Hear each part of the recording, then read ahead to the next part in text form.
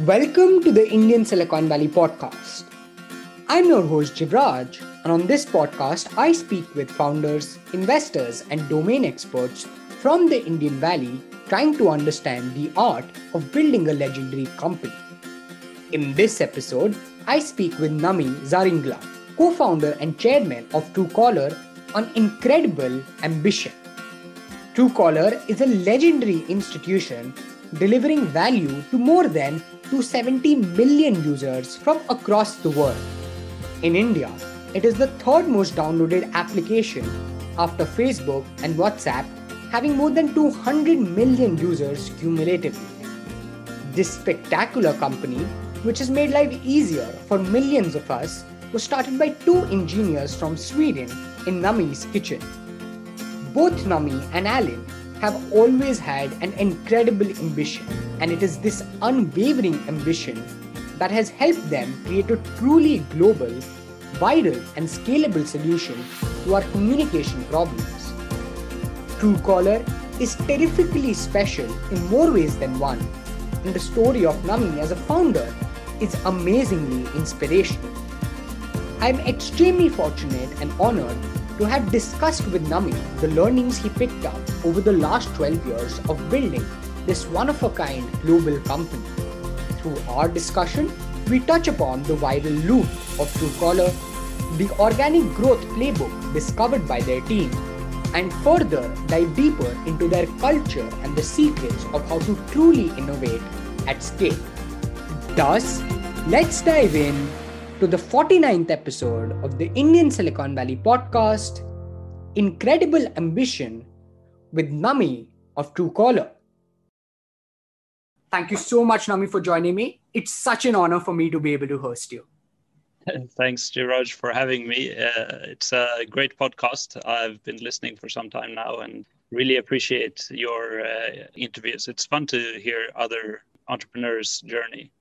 Great to hear that, Nami. I mean, I'm so excited for this episode, especially because Truecaller is special in more ways than one. The originality, the virality, the growth, the global footprint. I could go on, and we probably will through this episode.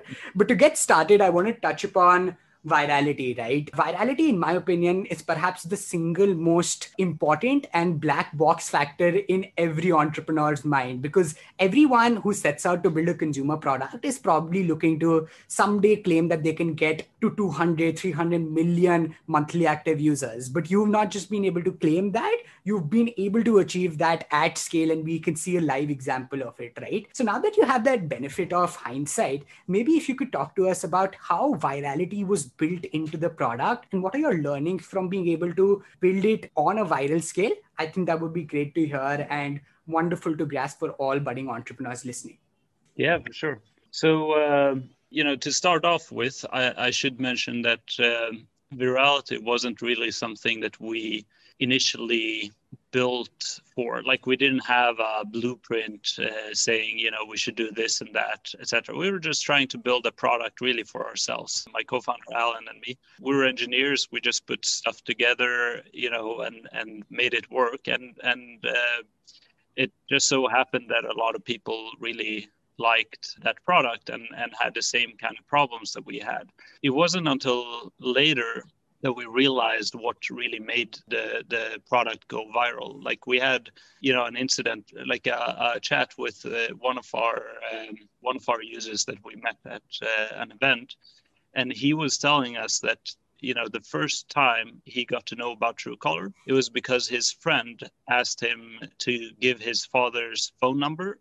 His friend would then tell him the name of his father, and his mind was blown when his friend got to know or said the name of his father.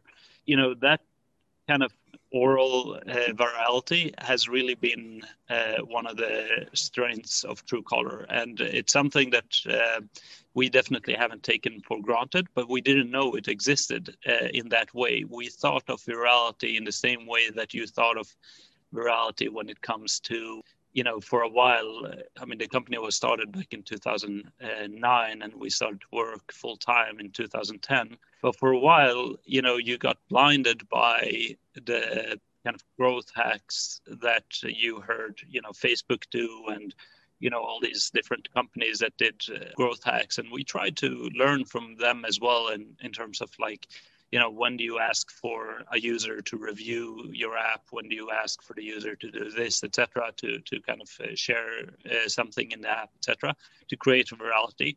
And those things definitely did help. I don't want to say that they didn't help, but I think the base use case was so strong that anything that we did was kind of really tiny compared to the virality that the product got inherently, kind of. Yeah, I completely understand, because I know the joy that comes in when, unknown numbers calling and Truecaller can tell you the name of it. And I'm sure every one of us listening has experienced that as well. So superb to hear that. But to take it forward from there and understand the growth loops that you perhaps utilized from within the vantage point that you had, how did you replicate the growth, organic growth that you talk about from different geographies and couple it to multiple other places and ensure that from perhaps 5,000 downloads a day to the 500,000 mark that you talk about, how did you achieve that level of growth and what was the road towards it? If you could perhaps tell us about that and spill a couple of secrets, I think that would be great. Yeah. Well, first of all, the main experience of Truecaller when you're expecting the caller ID and the call blocking to work as we advertise it, then you need to meet the level of accuracy that the user is expecting. We have a KPI internally, which we call hit rate. It's similar to if you would be using any search engine, let's say Google, and you search for something, out of 10 times, how many times do we actually get you a response with an accurate name? And once we figured that, and this was back in 2012, we realized that this KPI was actually the thing that was making the app go viral, because there was a stage where you got from 0 to 30% that you had 1 to 3 star reviews. Basically, people were not satisfied with the experience. And then there was a stage between 30 and let's say 70% where you had 3 to 4 star reviews. And I'm not saying reviews made it go viral. I'm just using that to kind of measure the satisfaction level of the users.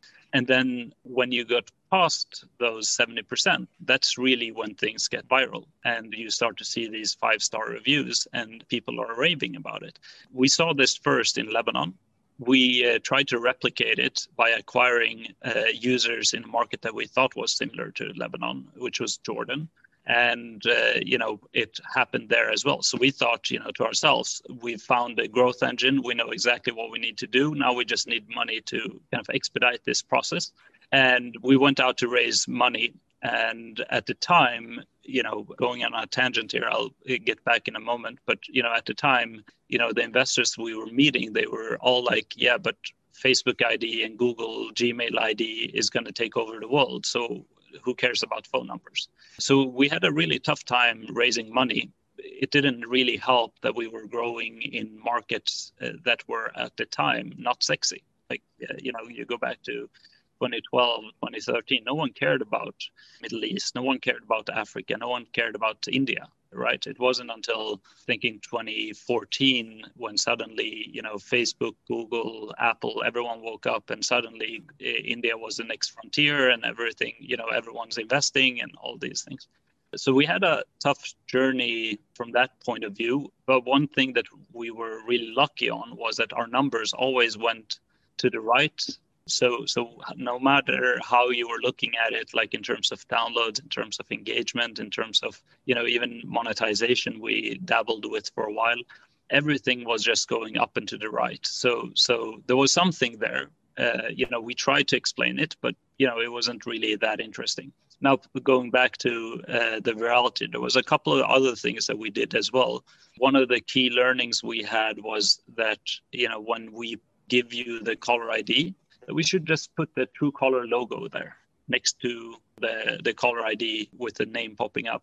That gave us recognition a continuous recognition that was very positive for the brand. And when you were showing the app off to someone, they would see that it's Truecaller providing this value as opposed to, your regular phone dialer, the one that comes with your device, because that's kind of what we were competing against. There was different dialers already on different phones. So it was hard to tell whether our pop-up at the time was the thing that provided the value or was it the call UI of phone itself. So by just adding the logo at moments where we believe that we've added or created value for the user was a really important step for us.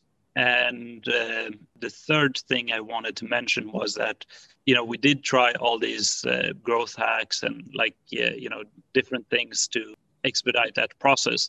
But for us, those things worked as bursts. It's basically a one-time, twice, kind of burst thing that you can do. But then when you've done it, you can't keep doing it. Like it'll annoy the users, they'll uninstall, blah, blah, blah, all these things.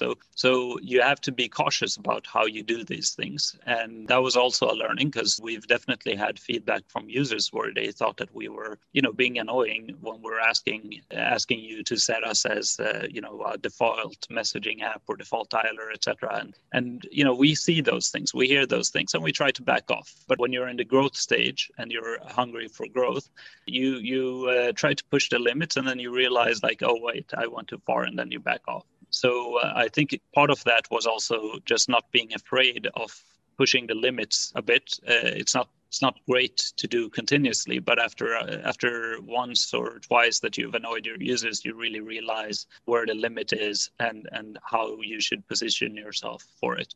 That's a journey in itself, like just learning those things from your users, like what they find valuable and what they find reasonable as a trade-off.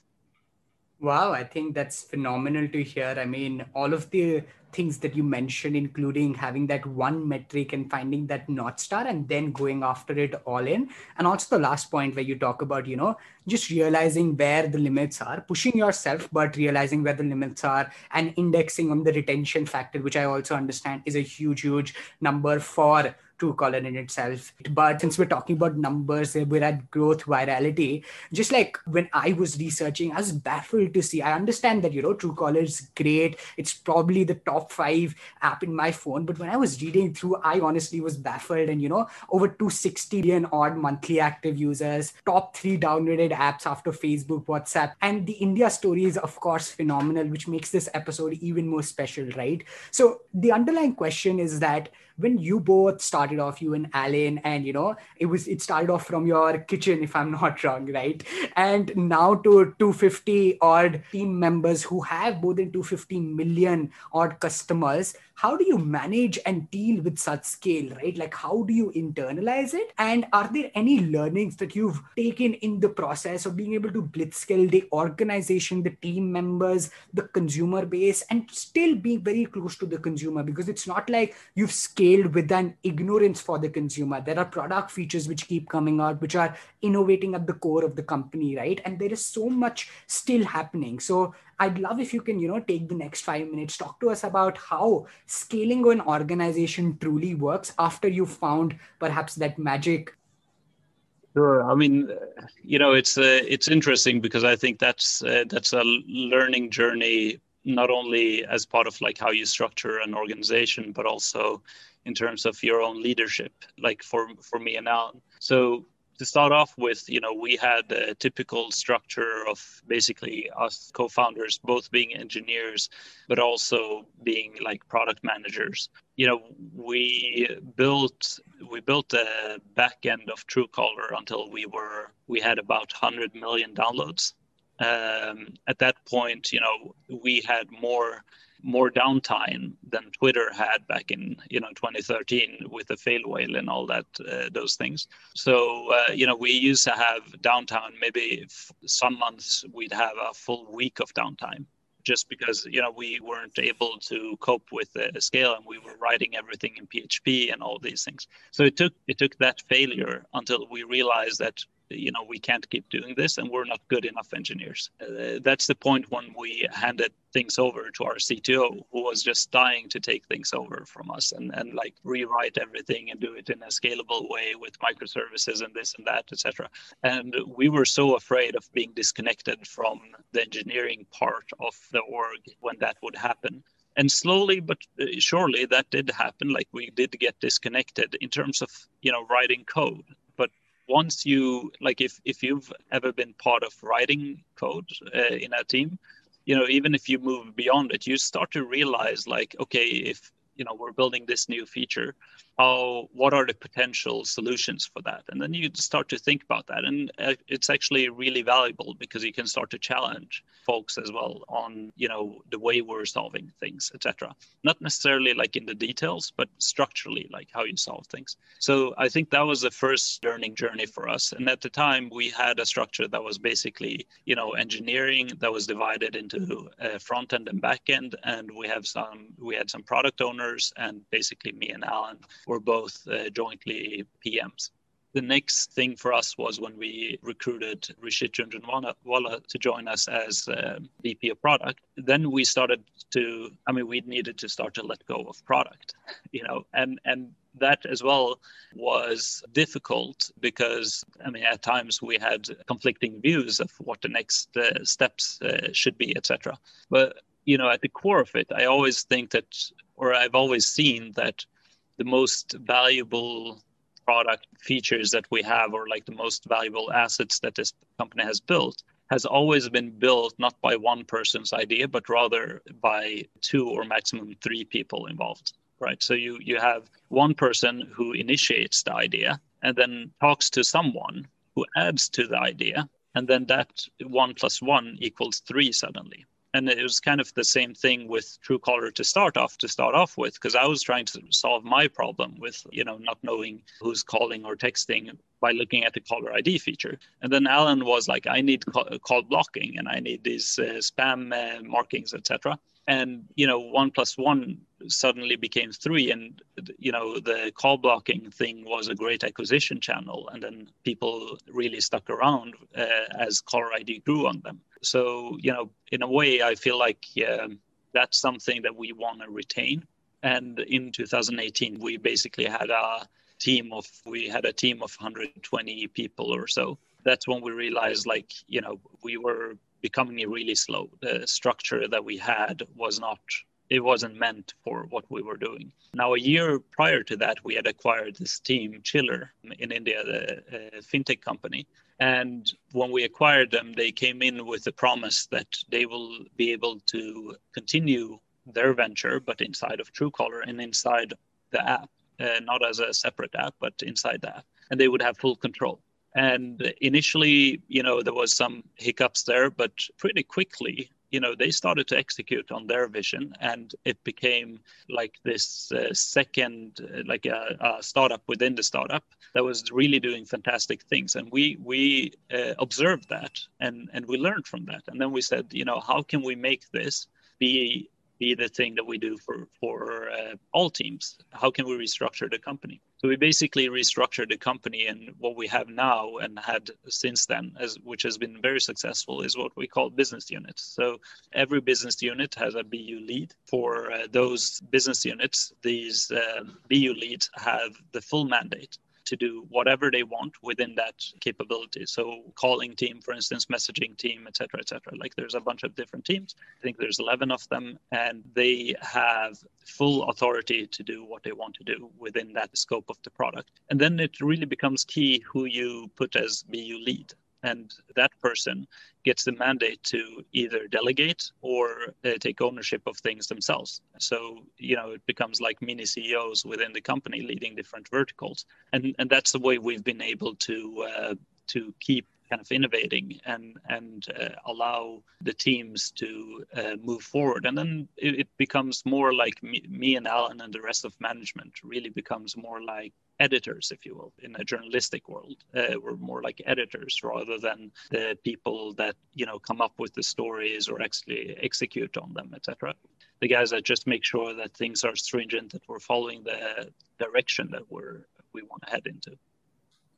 Awesome. I think that's a different and very structured way of looking at organizations. What I love the most is you're so cognizant of accepting that, this has been such a learning journey and the evident art of letting go. Like you have to love the product, you have to build it out, but to achieve the level of scale that perhaps all entrepreneurs aspire to achieve and the scale at which Truecaller does operate, you have to let go, you have to decentralize, and you have to provide ownership to everyone else. That's phenomenal to hear. Thanks for sharing that, Nami. Further, I think I want to talk about the global footprint that you've been able to establish, especially given rather non-conventional background that you come from, right? Because anybody who would hear the story of you and Alan building a global product with the kind of scale you've seen, perhaps top, I think 10-15 companies in the world have been able to see such scale. And the thing that goes into being able to create this sort of a company, I think if you can probably tackle it at its core and talk to us about your learnings from developing that global footprint, I think that would be great, because your story is a testament and restores belief that no matter where you come from, you can truly build a global product, and you've proved it at scale, right? So I think I'll leave the ball in your court and would love to hear how, the global journey actually started, how you were able to scale and finally establish that footprint as well. So Truecaller was actually the third company for Alan and myself. We had two other ventures before that. The first one was a kind of a search engine for home interior. It was basically crawling different e-commerces with home interior things and listing prices and all these things so you could compare and these kind of things. It wasn't very successful. It was actually pretty unsuccessful. But we learned our engineering skills a lot from doing that thing. The second one was similar to Glassdoor, but before Glassdoor, it was basically, we used the crawler from the first project, this home interior search engine. We used that crawler to crawl all the businesses in Sweden and list them. And then you could log in anonymously and review your employer. Because at the time that was a different issue that we were having, that Alan was working at a place and wasn't very happy, racist slurs and stuff like that. So we built that website out of our own need as well. Every time we learned more in terms of engineering and product and what works and what doesn't work. But we also got one bit of insight, which was very valuable for us when we entered the Truecaller journey, which was that the Swedish market was too small for us to feel like we're doing something valuable enough. I don't know how to quantify valuable enough, but we just felt like, we can do more than this. And so we promised to each other that, the next thing we do is we're gonna go global from day one. And when we built out Truecaller, we started out with a global perspective. Like, we want this to work in every corner of the world and for everyone. So when you start with that mentality, you try to resolve issues or problems. You look at those problems in a different way, like from a different lens. As an example, we would, obsess about the phone number series of, any country, so that when a user is trying to verify or get onboarded and they have a geo phone number, and this geo phone number is a new number series. It didn't exist before. So would you use conventional, libraries that are out there to kind of try to authorize or approve these number series before you verify your user? You would be leaving a lot of users out in the cold, because these number series, they keep popping up in different countries all the time. And we would, obsess about reading the logs and just going through and seeing can we see patterns of these phone number series coming up and proving them manually and stuff like that. So, we looked at things very differently. We also wanted to build something that would work globally, which means that it had to be for everyone, meaning we didn't leave any OS out in the cold. Initially we built for Windows Mobile, for Symbian, for BlackBerry, for Android, for iOS, etc. And there was no OS that we left on the table. So we really built for everyone, and that was actually one of the keys to the success of Truecaller, which we didn't get into in the virality part, because it wasn't really because of virality. It was a different factor. But we built for Symbian at the time when everyone was basically only looking for iOS. And we built for Android when everyone was looking at iOS. And what happened was that Nokia had only two apps to promote in their strong markets. It was WhatsApp and it was Truecaller. So they promoted the hell out of WhatsApp and Truecaller. And when those users, eventually a year later, when those users would get an Android phone, the first apps that they would download would naturally be WhatsApp and Truecaller. So that was something that was really key to our success. And I know Nokia hasn't gotten any cred for it, but they were an important part of the journey, even though I don't think that they know what impact they had necessarily, or some people probably know, but the impact that they had on WhatsApp's journey and Truecaller's journey. That's phenomenal to hear. I mean, that answer in and out has this evident desire to just achieve so much and be ambitious and confident to, go up there and achieve that goal, that it speaks volumes of the journey in and of itself. And I absolutely love that, because the desire is very, very evident. And that's, I think, the hunger every founder and entrepreneur needs to have while starting off that journey and staying ahead of the curve like you did, having done the due diligence and wanting to make that mark. So superb to hear that. I think moving ahead, I would like to understand, a bit about how the kind of, we've spoken about scale, the global footprint, but how was it that you managed the team sort of a culture, right? Like, I think we've spoken about the team organization bit, but was there any evident thing that you did on the culture bit that really scaled the organization or contributed to how team members would actually join Truecaller? Because given that it was a global product, you naturally needed a lot of fresh talent coming out from different geographies, and it's decentralized in itself, right? So if you could talk to us quickly about that, I think that would be great. Yeah, so me and Alan, when we started out being based out of Sweden, and there's not a lot of entrepreneurs with kind of the background me and Alan has, being immigrants. We always thought it was difficult, more difficult, and we were always told by our parents that we had to work twice as hard as the average Swede to be successful in Sweden. So, when we started out on our entrepreneurial journey, we early on decided that we would be driven by values, and we would be pushing for, recruiting underdogs, if you will, because we saw ourselves as underdogs. And I think, there's a hunger in underdogs that is really hard to quantify, but it's just there. And when you see it, you know it, and you know that they're going to accomplish so much. Obviously, we didn't talk about it in that sense, but what we did say was that we wanted to recruit people from all around the world, because we're building a product for people all around the world. So, in one of the instances, we were speaking to one of the Swedish investors, and just give you a nuance of, the different conversations that happened at the time. We're speaking to the Swedish investor, very prominent Swedish investor, and they asked us how we're going to build out the org and stuff like that. And we said we have people from 20 different countries at the moment, and we're going to build out and we're going to recruit the best people, etc. And they very bluntly asked us, like, why are you recruiting people from around the world? The best engineers are here in Stockholm. And we said to ourselves, like, we never told them, but we thought to ourselves, the best engineers are out in the world. Like, it doesn't matter if they're in Sweden or if they're, they went to this university or that university. It might as well be a person from India or from, Middle East, wherever it is. Like, it doesn't matter. We have a lot of people from Latin America or Brazil here as well. And I mean, fantastic engineers from Eastern Europe, fantastic engineers. Why would you just say like the Stockholm University people are the best?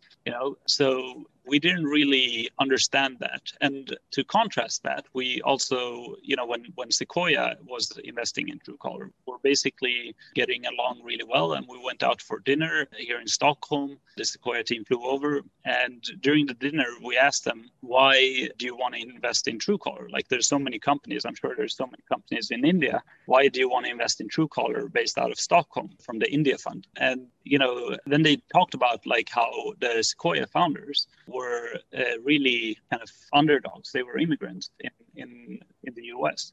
And part of their thing is to invest in these underdogs because they always think that they will go the extra mile to get things done. And they saw that with us. We had never thought about it the same way, but I think they put it very nicely like that. So that's been one thing that we've been focusing on, like creating opportunities for the people who may not be getting that opportunity initially. And the other thing is, today we have some 40, 45 different nationalities among the Truecaller employees, probably some 50, 60 different languages being spoken. So that was always important to us, like that we would capture the best people from around the world and make sure that they see that they have an opportunity with Truecaller.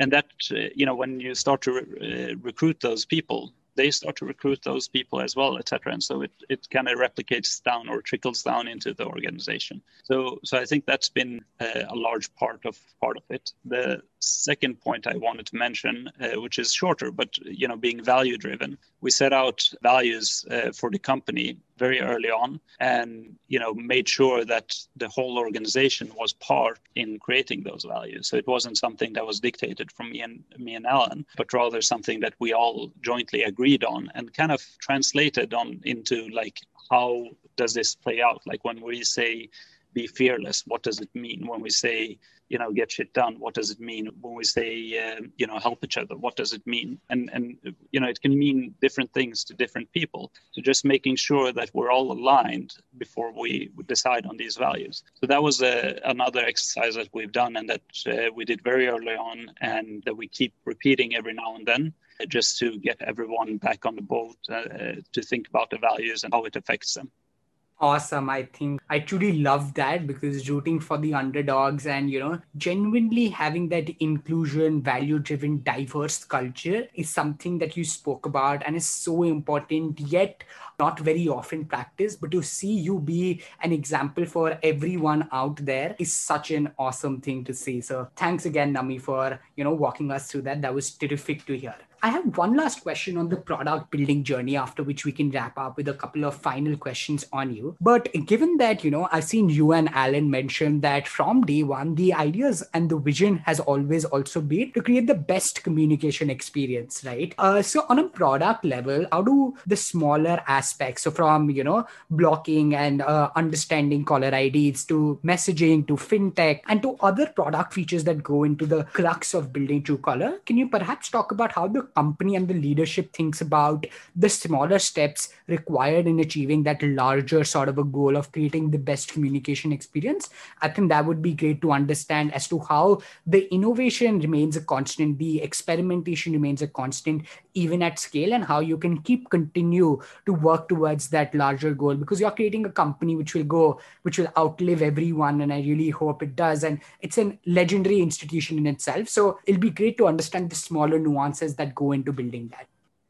So great question. Yeah, when we think about communication, we think about two specific parts of communication, and one is safety and one is efficiency. So what we try to build for is, either safety or efficiency or both, basically, the overlap. And you could argue caller ID and call blocking are specifically those kind of things. Like it's much more efficient if you tell me who is calling. It's also much safer for me if I get to know if it's a spammer or a fraudster, and I get to block it. So that was kind of the core of where it started. But then over time, when you're working in the communication space and there's safety and efficiency that you're focusing on, you also have to take into account that we're trying to build for the masses. We're trying to build for the world. And, you could do that by building walled gardens, or you can try to integrate with as much as possible. And we've gone the second route, like trying to integrate with as much as possible. Like it doesn't matter,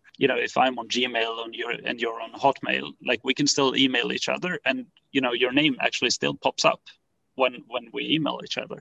It's not just your email address, it's your name, right? So it's really odd when you don't have that in the smartphone, So that was really where we started out. And then the question becomes like, okay, do you dive deeper into walled gardens, or do you try to play in the larger ecosystem? And, we've tried to build everything for the larger ecosystem and trying to create compatibility and not trying to create walled gardens. But in the cases where, walled gardens are necessary or are the only necessary way forward, then, we'd have to go with that. So for instance, we have our own VoIP functionality, but I would much have preferred, and we pitched this to Google many years ago, like, why don't you put VoIP as part of the Google Play services so that every company that wants to can enjoy this and benefit from, the VoIP capabilities? Why are you building it into Google Duo, video calling and voice calling? Like, just make it part of the Android ecosystem. So there's an equivalent to FaceTime and iMessage, etc.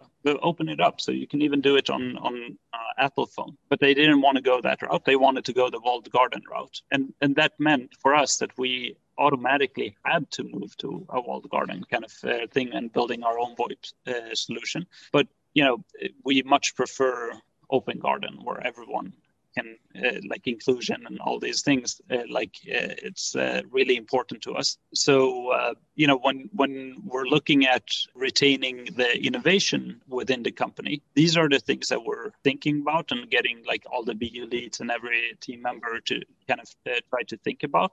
And then once, they set up their roadmap, which they do by themselves, there's the editorial process of, going through what we call the business review, which happens twice a year. So we basically go through the plans. We may suggest changes to it, but most often we don't. And once that plan is approved, you really have a full stack team, a leadership, like advisors around, etc. Like that team is fully equipped to go and execute on their mission. And a lot of really fantastic small even products have come out of this. Like if you've noticed the call alert functionality where we send you, a notification saying Jivraj is about to call you, those kind of ideas come from the team because they're trying to fix or solve a different problem. In reality, we were trying to solve issue with iOS where you can't do caller ID in the same way. So we built it for iOS, and then we realized like, hey, why don't we, like, what would it look like if we had this for Android as well? Like, what would be the benefit? And then after a while, you start to realize, like, when you experience the iOS app, you're like, wow, it's really cool. It's actually telling me who's about to call me. That could be valuable for our Android users as well. And then you just ship it over. Obviously, there's a huge difference in the scale of that, etc., given our user base. But, so it took some time to engineer that product. But the ideas really come from the teams. Like, as they try to solve one problem, they figure something, and it becomes a 1 + 1 = 3 situation. So that's really the culture that we try to cultivate. Spectacular. I think, again, I love that, given that, you talk about the open garden approach and integrating as many value solutions as possible for the end consumer, which is what eventually matters and is the core of a great product, which Truecaller evidently is. Wonderful. I think this has been super, super awesome. And as we go on to the end portions of this episode, I think I want to just take a couple of minutes to understand more about you as a person, you as the co-founder, and, a large part of Nami, the person, as opposed to how we've spoken about Truecaller. So I think the first question there is, the evident ambition, confidence, vision is there just from that day one. And I remember you talking about one of those stories about how you talk about yours and Alan's influence coming from your mothers, right? People shouldn't work because they need to or have to. They should work because they want to. I love that. And that stuck with me, right? And I really believe that that's such a powerful quote in itself, right? But what I'm trying to understand here is if you can talk about the core motivations that drive you as a person, that keep you at it, right? That make you dream high enough. We have the IPO coming up, and Truecaller is done. I can't speak enough of how well and tremendous Truecaller has eventually done, right? But at the back end, there's so much that goes on, and there's efforts of years, sleepless nights that go into it, right? So if you can just like ponder a bit upon that aspect of Nami and talk to us about how that is built into your system, I think that would be tremendous to hear. I'll take a stab at it. I realize the tough questions are now coming. So I think one of the strengths that me and Alan has are that we have the same value system. Like, we were brought up with the same type of values, and it made our partnership really, really strong. So whenever we've had ups and downs throughout the journey, we've always kind of been able to help each other, not necessarily, help each other as in I will go and do this for you. But, when something is really not working out and you start to feel slightly depressed by it, you open your heart and you pour out, whatever is in there. And then the other person between us always takes this role of like, it'll be fine. We'll just go do this and that. Even though that person may if I'm depressed, Alan will be equally at least depressed, but he will still take on that role and be like, no, it'll be fine. Don't worry. We'll just do this and that and make something up. And it'll make me feel a bit better. And then tomorrow, we go back at it together.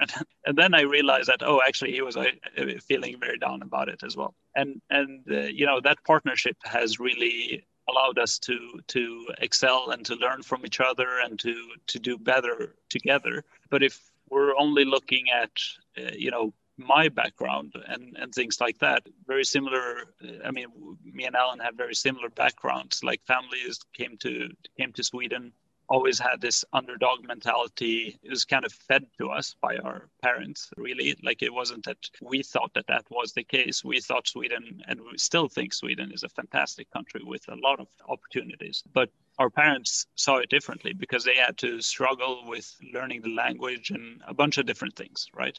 Getting a job, getting jobs even, etc. And they had these struggles, and they kind of fed us with that notion of like, it's going to be really difficult.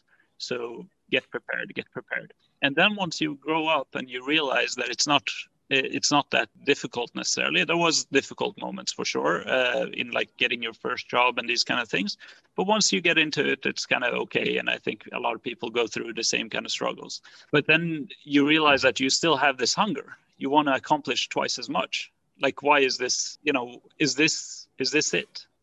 You think to yourself, is this it? So I think that is part of the hunger that both of us had, and why our partnership really became fantastic.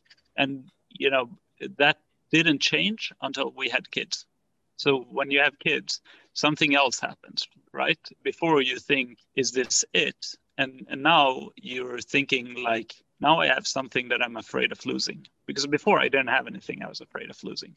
But now I have something I'm afraid of losing. And that becomes a different type of thought process in itself as well. So I think, over time, things have changed for us, but we still have that hunger. Now, with age and these kind of things, and maturity, our willingness to take risk is really high. But I think that, naturally what you see in many leaders is that over time, the willingness to take risks becomes dampened, and you have to motivate yourself. And I can't, expect my parents to give me that motivation anymore. So I have my thing that gives me motivation, and Alan has his thing. But, they were at different points of our journey when we realized we had these different new things that would give us that energy to take risks. So I think, not sure if I'm answering the question, but that's how our willingness to take risks and this drive has really come from. No, I think that answers a lot of it, because like you talk about that progression, right? But the underlying hunger that is so evident, right? Like, is this it? Like, that's a question that so many of us continue to ask ourselves as well. And I think to be able to answer that and strive towards achieving and increasing the bounds of what is achievable for us as people is spectacular. So that was fabulous to hear, honestly. Thanks, Nami, for that. This has been spectacular. I mean, like, for the last question, I don't think there could be a fitting end to this marvelous conversation. But going with the stereotypical one, given that, there have been such a diverse set of experiences with Truecaller, and the journey, I hope, is only getting started, and there's going to be so much of success that lies ahead. Can you perhaps just ponder upon the last decade or so and talk to us about, the most important learnings that you've picked up from your journey, and perhaps leave us with a couple of last learnings from your amazing founder journey? Well, we've had many, many, many learnings, but to kind of pick up on some of the things that we talked about, I think that, for a lot of people, and, me and Alan vividly try to express this among Swedish entrepreneurs, but I think it could make sense to also mention that to other aspiring entrepreneurs, even in India, that, many times you think that you have to build for your home market. You think that you have to build for India is big enough, blah, blah, blah, like all these things. And surely it is, as opposed to Sweden. But, the reality is, for us, India found us. Like, if we had that mentality, and we would be, US would have been a fantastic market too, or Europe would have been a fantastic market. We could have aspired to that. But instead, like, going global and really taking that as part of the ethos that, this is a pretty strict guideline that we need to follow, that we're building products for the world and not just for this specific country or for this specific group of people. I think that's, if that's not what you're doing, if you're not building a niche product, then, going global and kind of letting the world figure you out, and you figuring the world out, is a really important first step that I think a lot of people miss. They're thinking like, I will go from, in India, it's such a massive country. You're talking about, I first get this state, then I will try to expand to that state. And then, I need to get critical mass here and there, etc. Instead of just allowing the world to figure you out and you figuring the world out. So I think that's one of the learnings, especially for, aspiring entrepreneurs. If I mention anything from the investor's journey that we made, I think one of the key learnings was that you should.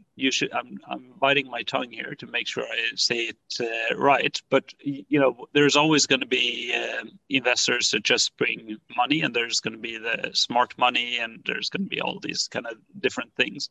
But what you really need to figure out is who is your partner on that journey. Like, when you think about the different VCs, etc., don't think about them as a label. Like, it's still an individual person that's going to sit on your board, and it's really important. We've had such a fantastic support from Shailesh at Sequoia, and I think that we've been very lucky to have him on board. I've seen a lot of fantastic people at Sequoia in general, but also I've seen many of our other VCs where it's been very dependent on who is the person who leads the round, and etc. And making sure that that you click with that person is going to be so important. Don't just take the money for that. Like, in that case, already from the beginning, ask if you can switch partner or something, like if it doesn't work out. So I think that's important as well. Like, just to make sure that you have a sound board, and that you can focus on building the business, and they can focus on helping you, as opposed to troubles that can come along the way. Awesome. I think the global mindset from day zero, and finding the right partners along the way, and not going for just money, because I think through the journey of a decade long, or maybe 20, 30 years, there's nothing which just becomes capital, or there are no variables which come in singularity. Everything comes in packages. And in the case of investors, it is the board and the people that come along with it, and finding the right partners is definitely a great cue. Wow, I think this has been so wonderful. We're finally at the end of the episode, but I wish I could continue longer. But this has been spectacular, Nami. I mean, to talk to somebody who's created a product you truly admire as a consumer first, and for somebody building the podcast for the last 9-10 months, this is a true pleasure, and I cannot express how honored I am to have this opportunity. So I would like to thank you for being on the show and spending your time. I hope you enjoyed the conversation as much as I did, and this is going to be so helpful for everybody. Thank you so much, Nami. For sure. Thanks a lot, Shivraj, and thanks for doing this. It's an amazing initiative, and I really enjoyed our conversation. So thanks again. Phenomenal. I really loved this conversation. The truly genuine aura and the candid learnings wonderfully stood out for me. The humility and simplicity has been infectious. What stood out for me is how the incredible ambition has driven Nami, Alan, and their team to build a global legendary company. That was it? from the 49th episode of the Indian Silicon Valley podcast, Incredible Ambition with Nami Zaringlam of Truecaller. Thank you so much for tuning in. I really hope you enjoyed the episode as much as I did. Do follow the podcast on the audio streaming platform of your choice, drop in a review, and subscribe to our WhatsApp newsletter to get all the updates directly on your inbox. Thanks again. I will see you next week for another episode. Till then, I hope you recall. If you never try, you'll never know. Stay tuned and keep building.